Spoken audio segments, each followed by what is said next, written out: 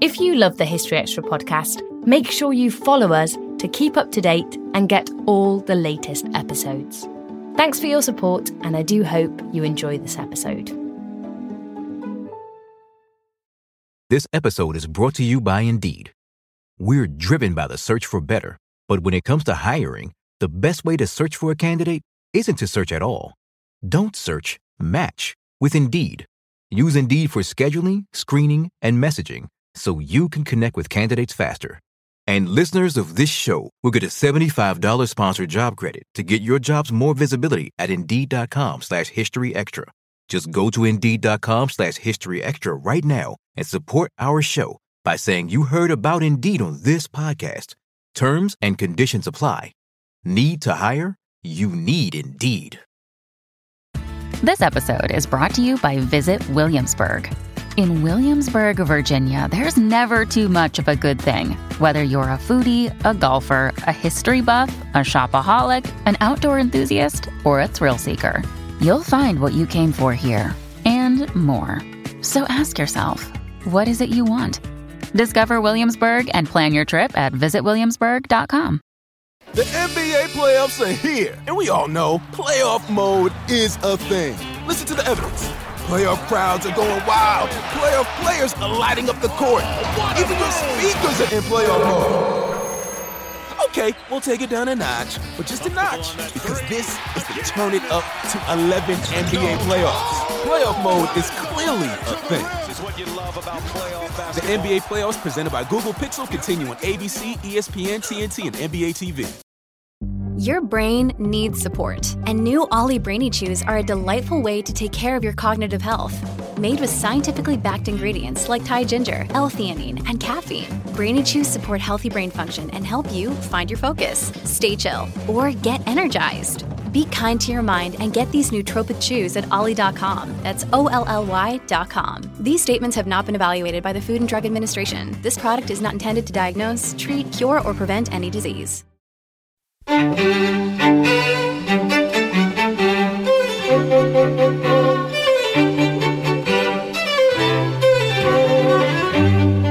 Hello and welcome to the History Extra podcast from BBC History Magazine, Britain's best-selling history magazine.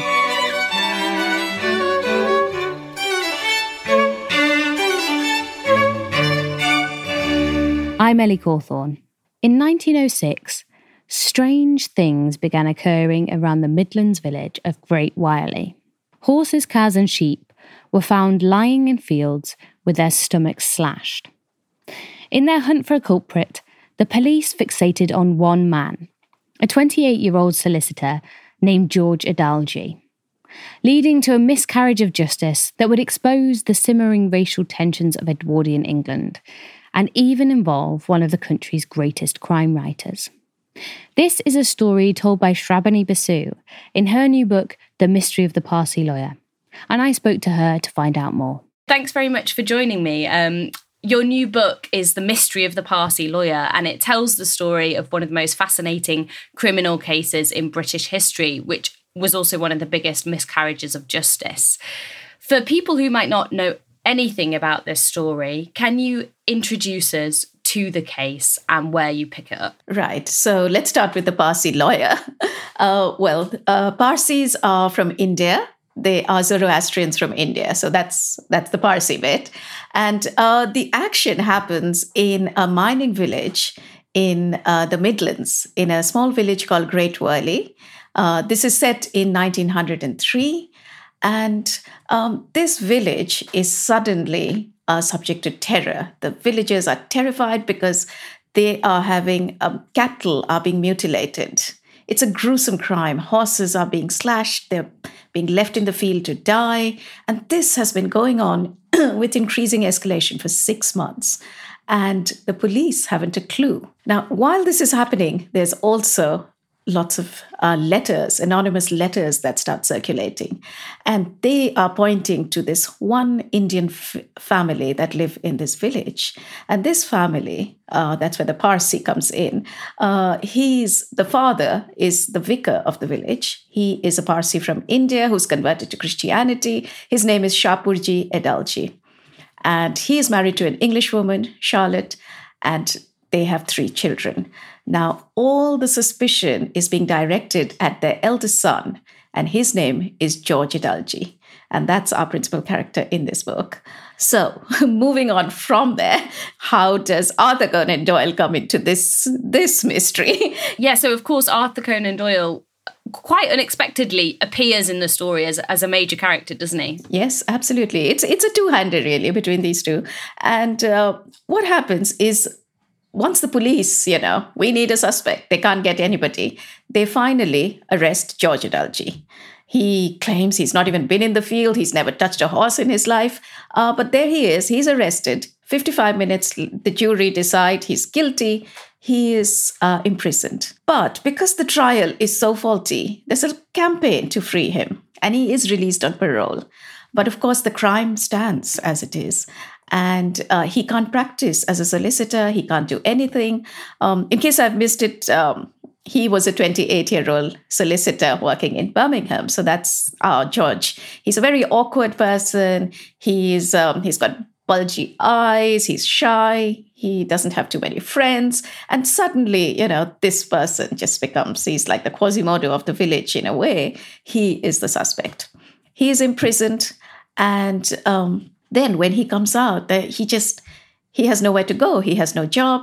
And in prison, he's been reading Arthur Conan Doyle's books. And he says, this is the man who can save me. And he writes to Arthur Conan Doyle and he says, help me clear my name. You are the one who can save me. And so Arthur Conan Doyle puts on the hat of Sherlock Holmes and actually investigates this crime. And it is the only crime that he personally investigates, which is really interesting. It takes him to the Midlands and, that's how the story unfolds. It's a remarkable story, isn't it, with these two strands brought together. And it was a massive media sensation at the time. But I think a lot of people today wouldn't have necessarily heard of George Adalji.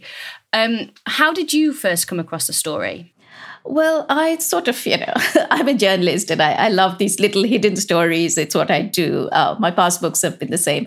And I did, and of course, I'm a great Arthur Conan Doyle fan. So those two strands came together. I read a little bit about him in some books about Asians. And I knew there'd been Asians in Britain, and I knew that, there'd been a miscarriage of justice. But of course, I just wanted to tell the whole story. It's a particularly interesting story, not just because of the way that the narrative and the story unfolds, but because it touches on a lot of themes about Victorian Britain, doesn't it? So, of course, as you said, the case, it took place in the Midlands, in a rural village. Can you describe what the town was like at the time and what that environment would have been like for an Indian family or mixed race family like the Adalgis? So it was a mining village in Staffordshire, South Staffordshire, and it was bleak, as mining villages go. The vicar is mostly doing funerals. There's a lot of funerals. There's a lot of babies he's burying who don't survive. It's a largely illiterate borough. And in fact, later, Arthur Conan Doyle sort of describes this village and says, into this village comes, a coloured clergyman and his half-caste family, and it's not going to go down well. So there is this village, there's a lot of illiteracy, there's a lot of poverty, there's miners, there's farmers. It's pretty bleak. And here is a coloured man talking to a sea of white faces. And I think actually that the story of George's father, Shapaji, is a really interesting prequel almost to this story. His story in itself deserves telling, doesn't it? I wonder if you can explain a little bit about how he came to be. Is it right that he was Britain's first South Asian vicar? Well, I think so, because I haven't come across anybody else. So I think I could stake that. In 1876, it's quite remarkable that he traveled. So he is born in Bombay, Mumbai now, as it is known. And he's a Parsi from a very traditional Orthodox Parsi family. But he goes to St. Xavier's College, and that is, of course, run by, it's a Christian college, and he is very influenced by Christianity. As a young boy, he's keen to read Christian texts, and Parsis were actually targeted because they're very westernized. They were a business class, they were westernized. And so the missionaries would target the Parsis because they felt we could get them to convert. And Shapurji is the direct result of that. He and his friend take a real interest in it. He runs away from his house because his family object to this. And he knocks on the door of Reverend Wilson, the local church in Bombay, and he is baptized eventually.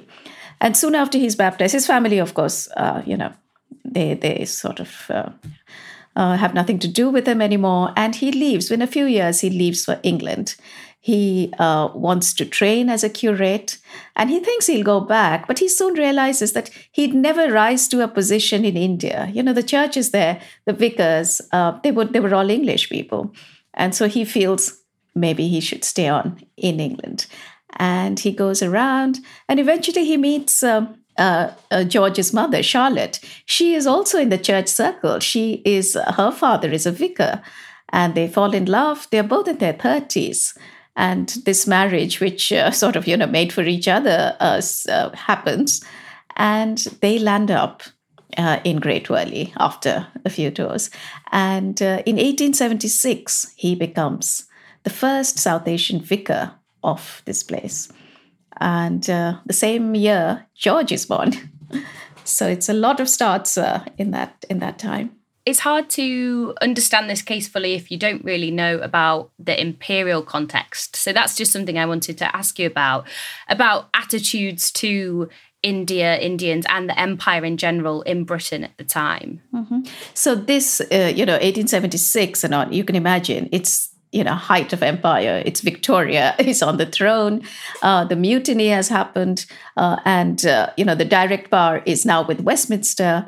So the whole climate has changed. And so there's two ways. So Indians are, obviously they're the classes you rule over. That's one side. And the other thing is there is this mixed marriage happening. And mixed marriages, especially English women marrying dark Indian men, this was really frowned upon. And, it was felt that they were diluting the purity of the English race, and they were really targeted for attacks. So I think it was a mixture of this being a mixed marriage, especially because a white woman, Charlotte, has married Shapurji, and also, of course, them just being Indians, that they are subjected to a lot of anonymous hate mail from a very early stage. Yeah, I wanted to ask you about that hate mail, the letters and the hoaxes that happened several years before the attacks on the horses did. What was in these letters and what impact did they have on the family, but also on the wider community? Well, these letters, they are chilling when you read them. They start slowly, but they get more and more aggressive. Things are deposited outside the house, excreta thrown in through the window, and they threaten George Idalji. They somehow pick on George, who is at the time just a 12-year-old schoolboy. And they say, your father, it's all the abusive words that can be used. It's full of crude sketches. There's graffiti painted on their house outside saying the Idaljis are wicked. It's the typical race hate scene that you can visualize. So this happens when he's just a schoolboy, and then escalates to when the killings take place some years later. So how did George find himself in the dock on trial for mutilating horses across the area? How did we get from letters and that campaign of hate launched against him and his family to the point that the suspicion was placed on him and his family? Right. So it's really interesting. It starts with apart from the letters, there are small incidents that happen. A key is deposited. It's just a key. It's the key that belongs to a grammar school, Walsall Grammar School, that George does not even attend. But immediately the police, this is where, we talk nowadays of unconscious bias and we talk of prejudice and, these are such buzzwords now. But this is what was happening then. They immediately thought, this family in the village, this odd-looking boy, they did it. And even though this key is just left outside and, it's handed over, they say he's the one who's stolen it. He doesn't even go to the school. The school is 6 miles away. Why would he go to a school, pick up a key, deposit it outside his door? Nothing makes sense. It defies logic. But there we are. There's the Sergeant Upton who says that he did it, and then he passes it on to his superiors. And as a 17-year-old, George is now already under the police radar. And that's why this bizarre key incident actually becomes significant, because when several years later the killings happen and the anonymous letters start again, they say, that's him. He started again. He's done it. So it's quite a simple case of somebody that's different and stands out is immediately targeted as a potential criminal. I think it's quite interesting as a case study of how the police and police systems worked at the time. What do you think it does tell us about the way that justice systems at the time worked? Well, this is happening in the Midlands, so I couldn't do a sweeping generalization of all of England, of course. But cases were there all over to see that there is prejudice. If there is a black man in the village or even in the town, and there's a crime that happens, the first suspect will be the black boy in the area. And that is something that does keep happening. I mean, it happens now. As I was reading this book, I was just thinking, goodness, this was over 100 years ago, but this is still happening. But yes, so this particular police force, the Staffordshire police force, they are, at the head is Captain Anson. And it's quite important to see his background because he's an aristocrat. He is rooted in the imperial system. His family were there in the mutiny in India. He's, Lord Admiral of the Navy. They've traveled around. They've been to China. They have worked in all the centers of the colony, the major centers. And his house is full of treasures from China and, the colonies. And so this mentality, this attitude, he looks down on the vicar. He never even pays him a visit to see, what is happening in this town. Why is this vicar so troubled? He just says he finds it absurd that this Hindu vicar, Hindu in quotes, because he's not a Hindu, he is actually, he's a Parsi convert to Christianity. But he says, how this man who can barely speak English has become, the vicar of a white community to preach to English people. It is, he cannot reconcile that this is happening. Who is this black person to give the word of God to, a vicar, a whole parish of white people? So he is dismissive of the vicar. He has nothing but contempt for the white woman who married him. And of course, George, he dislikes George. He is convinced, without any proof, that he is the one who's been writing letters. They accuse George of writing letters to himself. And he's convinced later that he's the one who's mutilating horses. And he becomes, doesn't he, through the story, he kind of becomes the villain of the piece, really. He's almost like the Moriarty to Conan Doyle's Holmes, and they're trying to outwit each other and play off different pieces of evidence. But it's remarkable how entrenched his thoughts were in that he was so keen to stick with his initial ideas about the case, which was that George must have been involved. Yeah, he is inflexible right from the start. He's made up his mind, even I write in the book that George was sentenced even before he stepped in the dock. They'd made up their minds. It took 55 minutes for the jury to pronounce him guilty. And Captain Anson has been directing this whole trial from behind. He is the one. He remains completely inflexible. And so later when the committee, the Home Office committee look into it again, he just refuses to budge. He just holds to his position right till the end. Still to come on the History Extra podcast. Agatha Christie also always said that, there was stuff happening in these pretty chocolate box villages that, reveal crime. So I think there was the urge of a crime writer to get into this. And of course, it was just a fascinating case. This episode is brought to you by Indeed. We're driven by the search for better. But when it comes to hiring, the best way to search for a candidate isn't to search at all. Don't search, match with Indeed. Use Indeed for scheduling, screening, and messaging so you can connect with candidates faster. And listeners of this show will get a $75 sponsored job credit to get your jobs more visibility at Indeed.com/History Extra. Just go to Indeed.com/History Extra right now and support our show by saying you heard about Indeed on this podcast. Terms and conditions apply. Need to hire? You need Indeed. We don't always realize just how much our negative thoughts and experiences stick with us and weigh us down. You may find your brain constantly running through a highlight reel of bad moments. That comment your friend made last week that hurt your feelings. That frustrating thing your mum does. Or that silly thing you said in a meeting.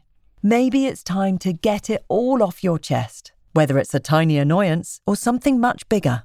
Talking about it can give you some relief and lead you to a potential solution. That's where therapy comes in. It's a safe space to share whatever's weighing you down and learn to process it, so your internal highlight reel can focus on the good stuff. And BetterHelp offers affordable online therapy on a schedule that works for you. Connect with a licensed therapist by text, phone, or video call. Start the process in minutes and switch therapists anytime. Let it out with BetterHelp. Visit betterhelp.com/historyextra today to get 10% off your first month. That's BetterHelp, HELP.com/historyextra. The NBA playoffs are here, and we all know playoff mode is a thing. Listen to the evidence. Playoff crowds are going wild. Playoff players are lighting up the court. Even your speakers are in playoff mode. Okay, we'll take it down a notch, but just a notch, because this is the Turn It Up to 11 NBA playoffs. Playoff mode is clearly a thing.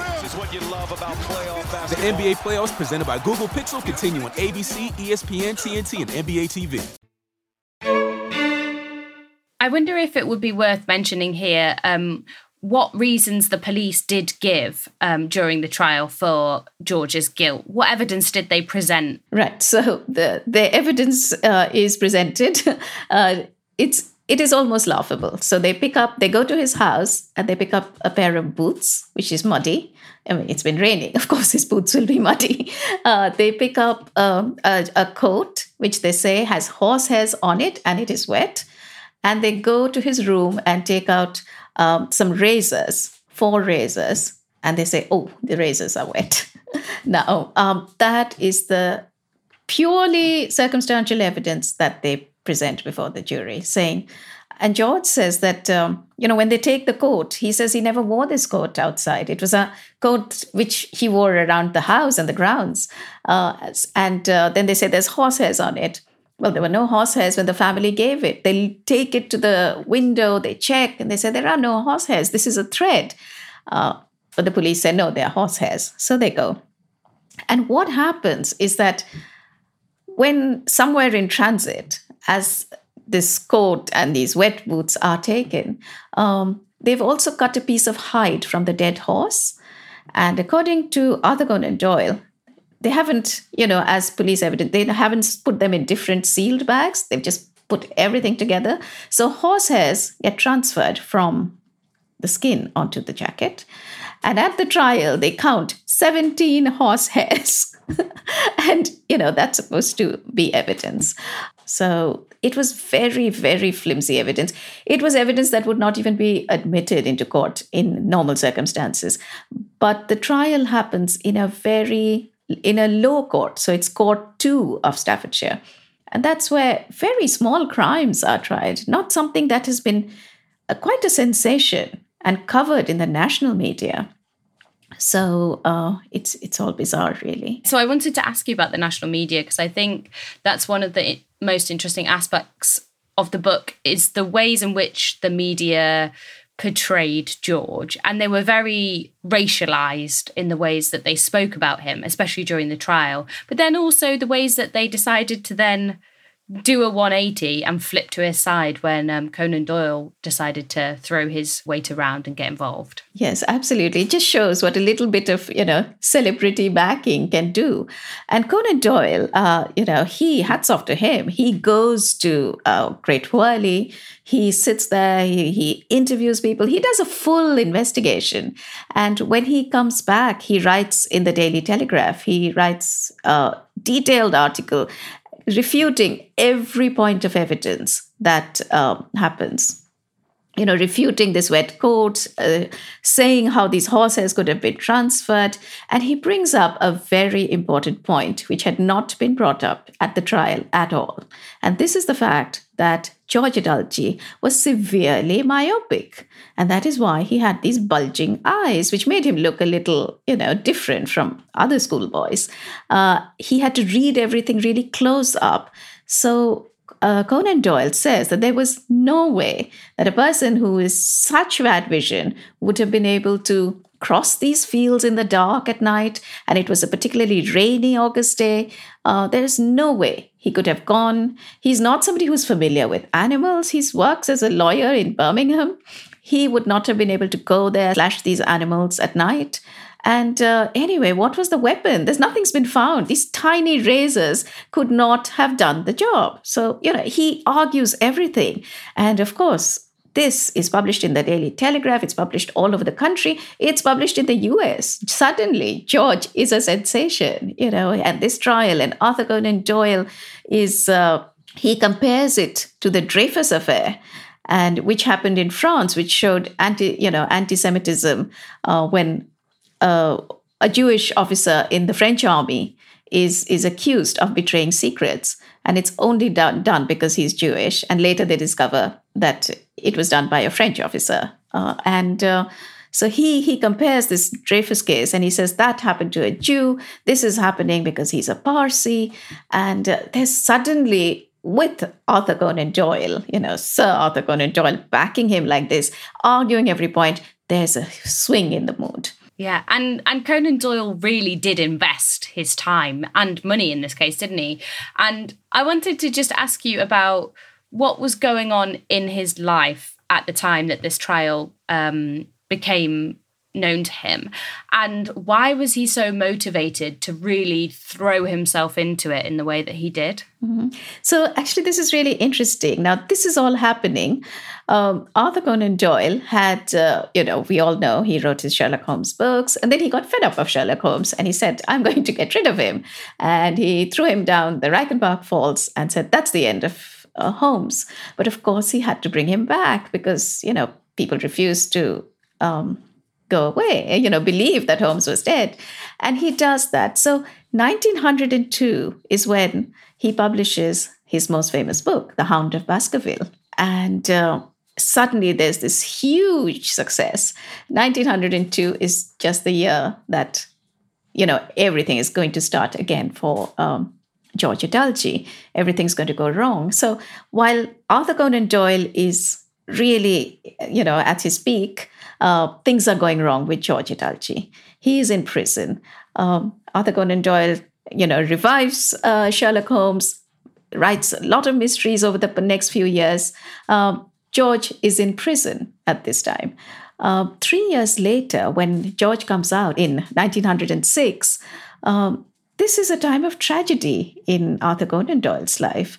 His wife, Louise, he used to call her Tui, had died. And after several years of tuberculosis, he takes her to Switzerland. He does everything he can, but she dies. And so it's not just her death that's affecting him. It's also guilt. Because while Tui was ill, he had fallen in love with this much younger woman, a very vibrant lady called Jean Leckie. And he, is wrought by guilt as well, because while Tui is dead, he's mourning for her. He knows he's now free to marry Jean, and they postpone it for a year. So it's at this period of his life when he is feeling very dark, very depressed. Suddenly, Adalji and this case falls into his lap, and he jumps into it with all his energy. And it gives him a lease of life. It gives him something to do. And suddenly, supporting the underdog, becoming a sort of cause célèbre all around, that really, keeps him going as well. So it's two things happening in two people's lives, which is also very interesting.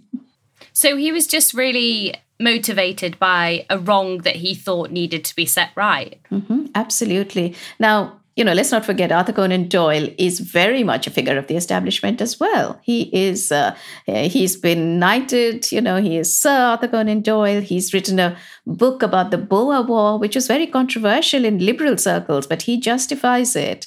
And so he is, after which he is knighted. So he is part of the establishment. But again, the thing of being part of the establishment is that he rises to this, English justice is what sees us. It's this feeling that, this wrong has happened, the miscarriage of justice has to be dealt with. And this is part of being English, is that we have the best justice system. And I think so that really drives him. And what's really interesting is that you think, yeah, okay, he obviously plotted these really elaborate mysteries for Sherlock Holmes, but he didn't actually have any experience of investigating a real crime. Is that correct? Absolutely. This is the first one he actually does himself, which is amazing because, well, I won't reveal everything, but yes, the great writer does trip up.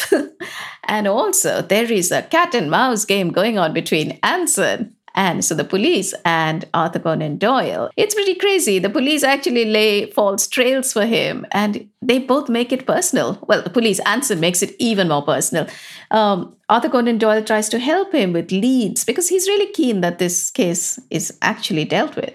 But Anson is stubborn and Anson will not be taught policing by a writer of fiction. And so this becomes an ego thing for him. And it just gets pretty intense. It was intriguing to read how a lot of people essentially conflated Conan Doyle with Sherlock Holmes, that people wrote to him to help solve their mysteries in life.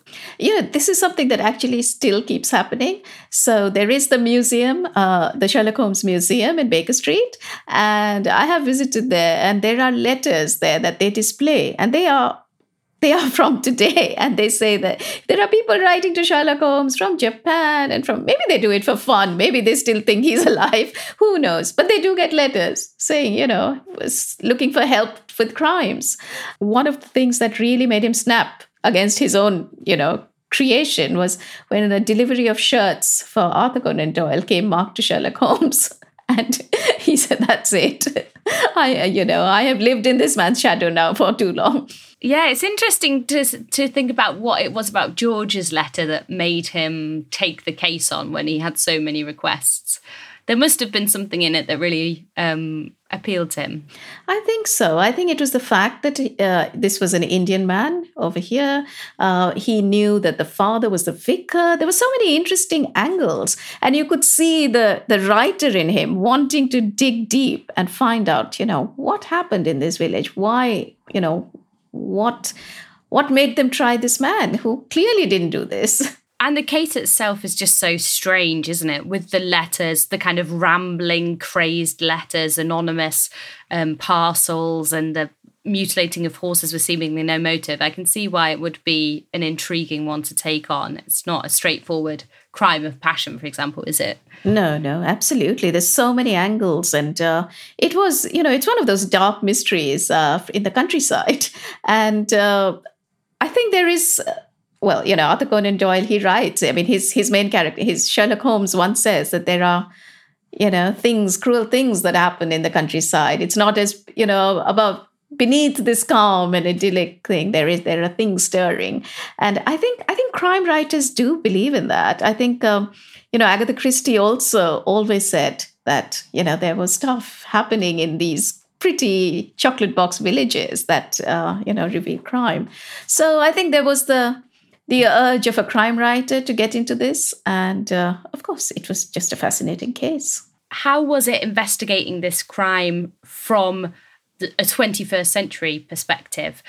You managed to go into incredible detail, but what sources are still available? Do we still have a lot of the letters that the Adalji family was sent, for example? Mm-hmm. So yes, these letters are there, in the archives to be seen in their full horror. The scraps of paper that were thrown in. I've carried some of the images in the book. And also, what was really new material that emerged was Anson's service files and the letters between them, which were with the family. And they came up for auction in 2015. And that is when I really started my research, because I felt, oh my God, these letters will have a lot. And they show the clash between Anson and Arthur Conan Doyle. And they are amazing letters. What do you think that the legacy of this case was? Did it have any lasting impact? The main legacy of this case is that it started the criminal appeal court. So previous to this, you could not go. There was no appeal. If you were sentenced, that was it. Which is why they had to go to the Home Office. There was no appeal system. But after this, in 1907, it actually lays the foundation of the Criminal Appeal Court. So that is something that, you have to thank George Idalji for. Finally, I was just intrigued to hear how you think this fits into perhaps a bigger story about race and injustice in Britain. Well, what struck me, as I've said before, is that how this feels like it could be happening today. The newspaper reports describing George as this odd man, his debased jaw, his oriental dark face. It was like, the fear of foreigners that we saw here. We've seen what happened all of last year, Black Lives Matter movement. We saw the sort of reporting. We saw the culture wars that started it all. And to me, it all felt that this is, I'd written the book, but I just felt, my goodness, this just continues. So I think what happened over 100 years ago is still, in different forms, is still happening. So anonymous letters, now we have hate mail on emails, we have trolls, it's a whole world that seems to continuously go on. But, there are those that do fight it. And you can't just get all bleak and depressed. So it was really nice to see that even at that time, even before Arthur Conan Doyle came on the scene, there were all those who supported George, and they, had a plea for him. So while there's all these trolls, I always like to feel that there's still, the people out there who believe in, equality and decency of, everybody being the same, really. That was Shrabani Basu. Her book about the George Idalji case, The Mystery of the Parsi Lawyer, is out now, published by Bloomsbury, and you can find a buying link in the show notes of this episode. I spoke to Shrabani for the April issue of BBC History magazine, which is on sale now and also includes features on Cleopatra, Neanderthals, the British Empire, and Britain's greatest prime ministers. Thanks for listening. This podcast was produced by Ben Hewitt and Jack Bateman. Tomorrow, we'll have the next episode in our Bayeux Tapestry series.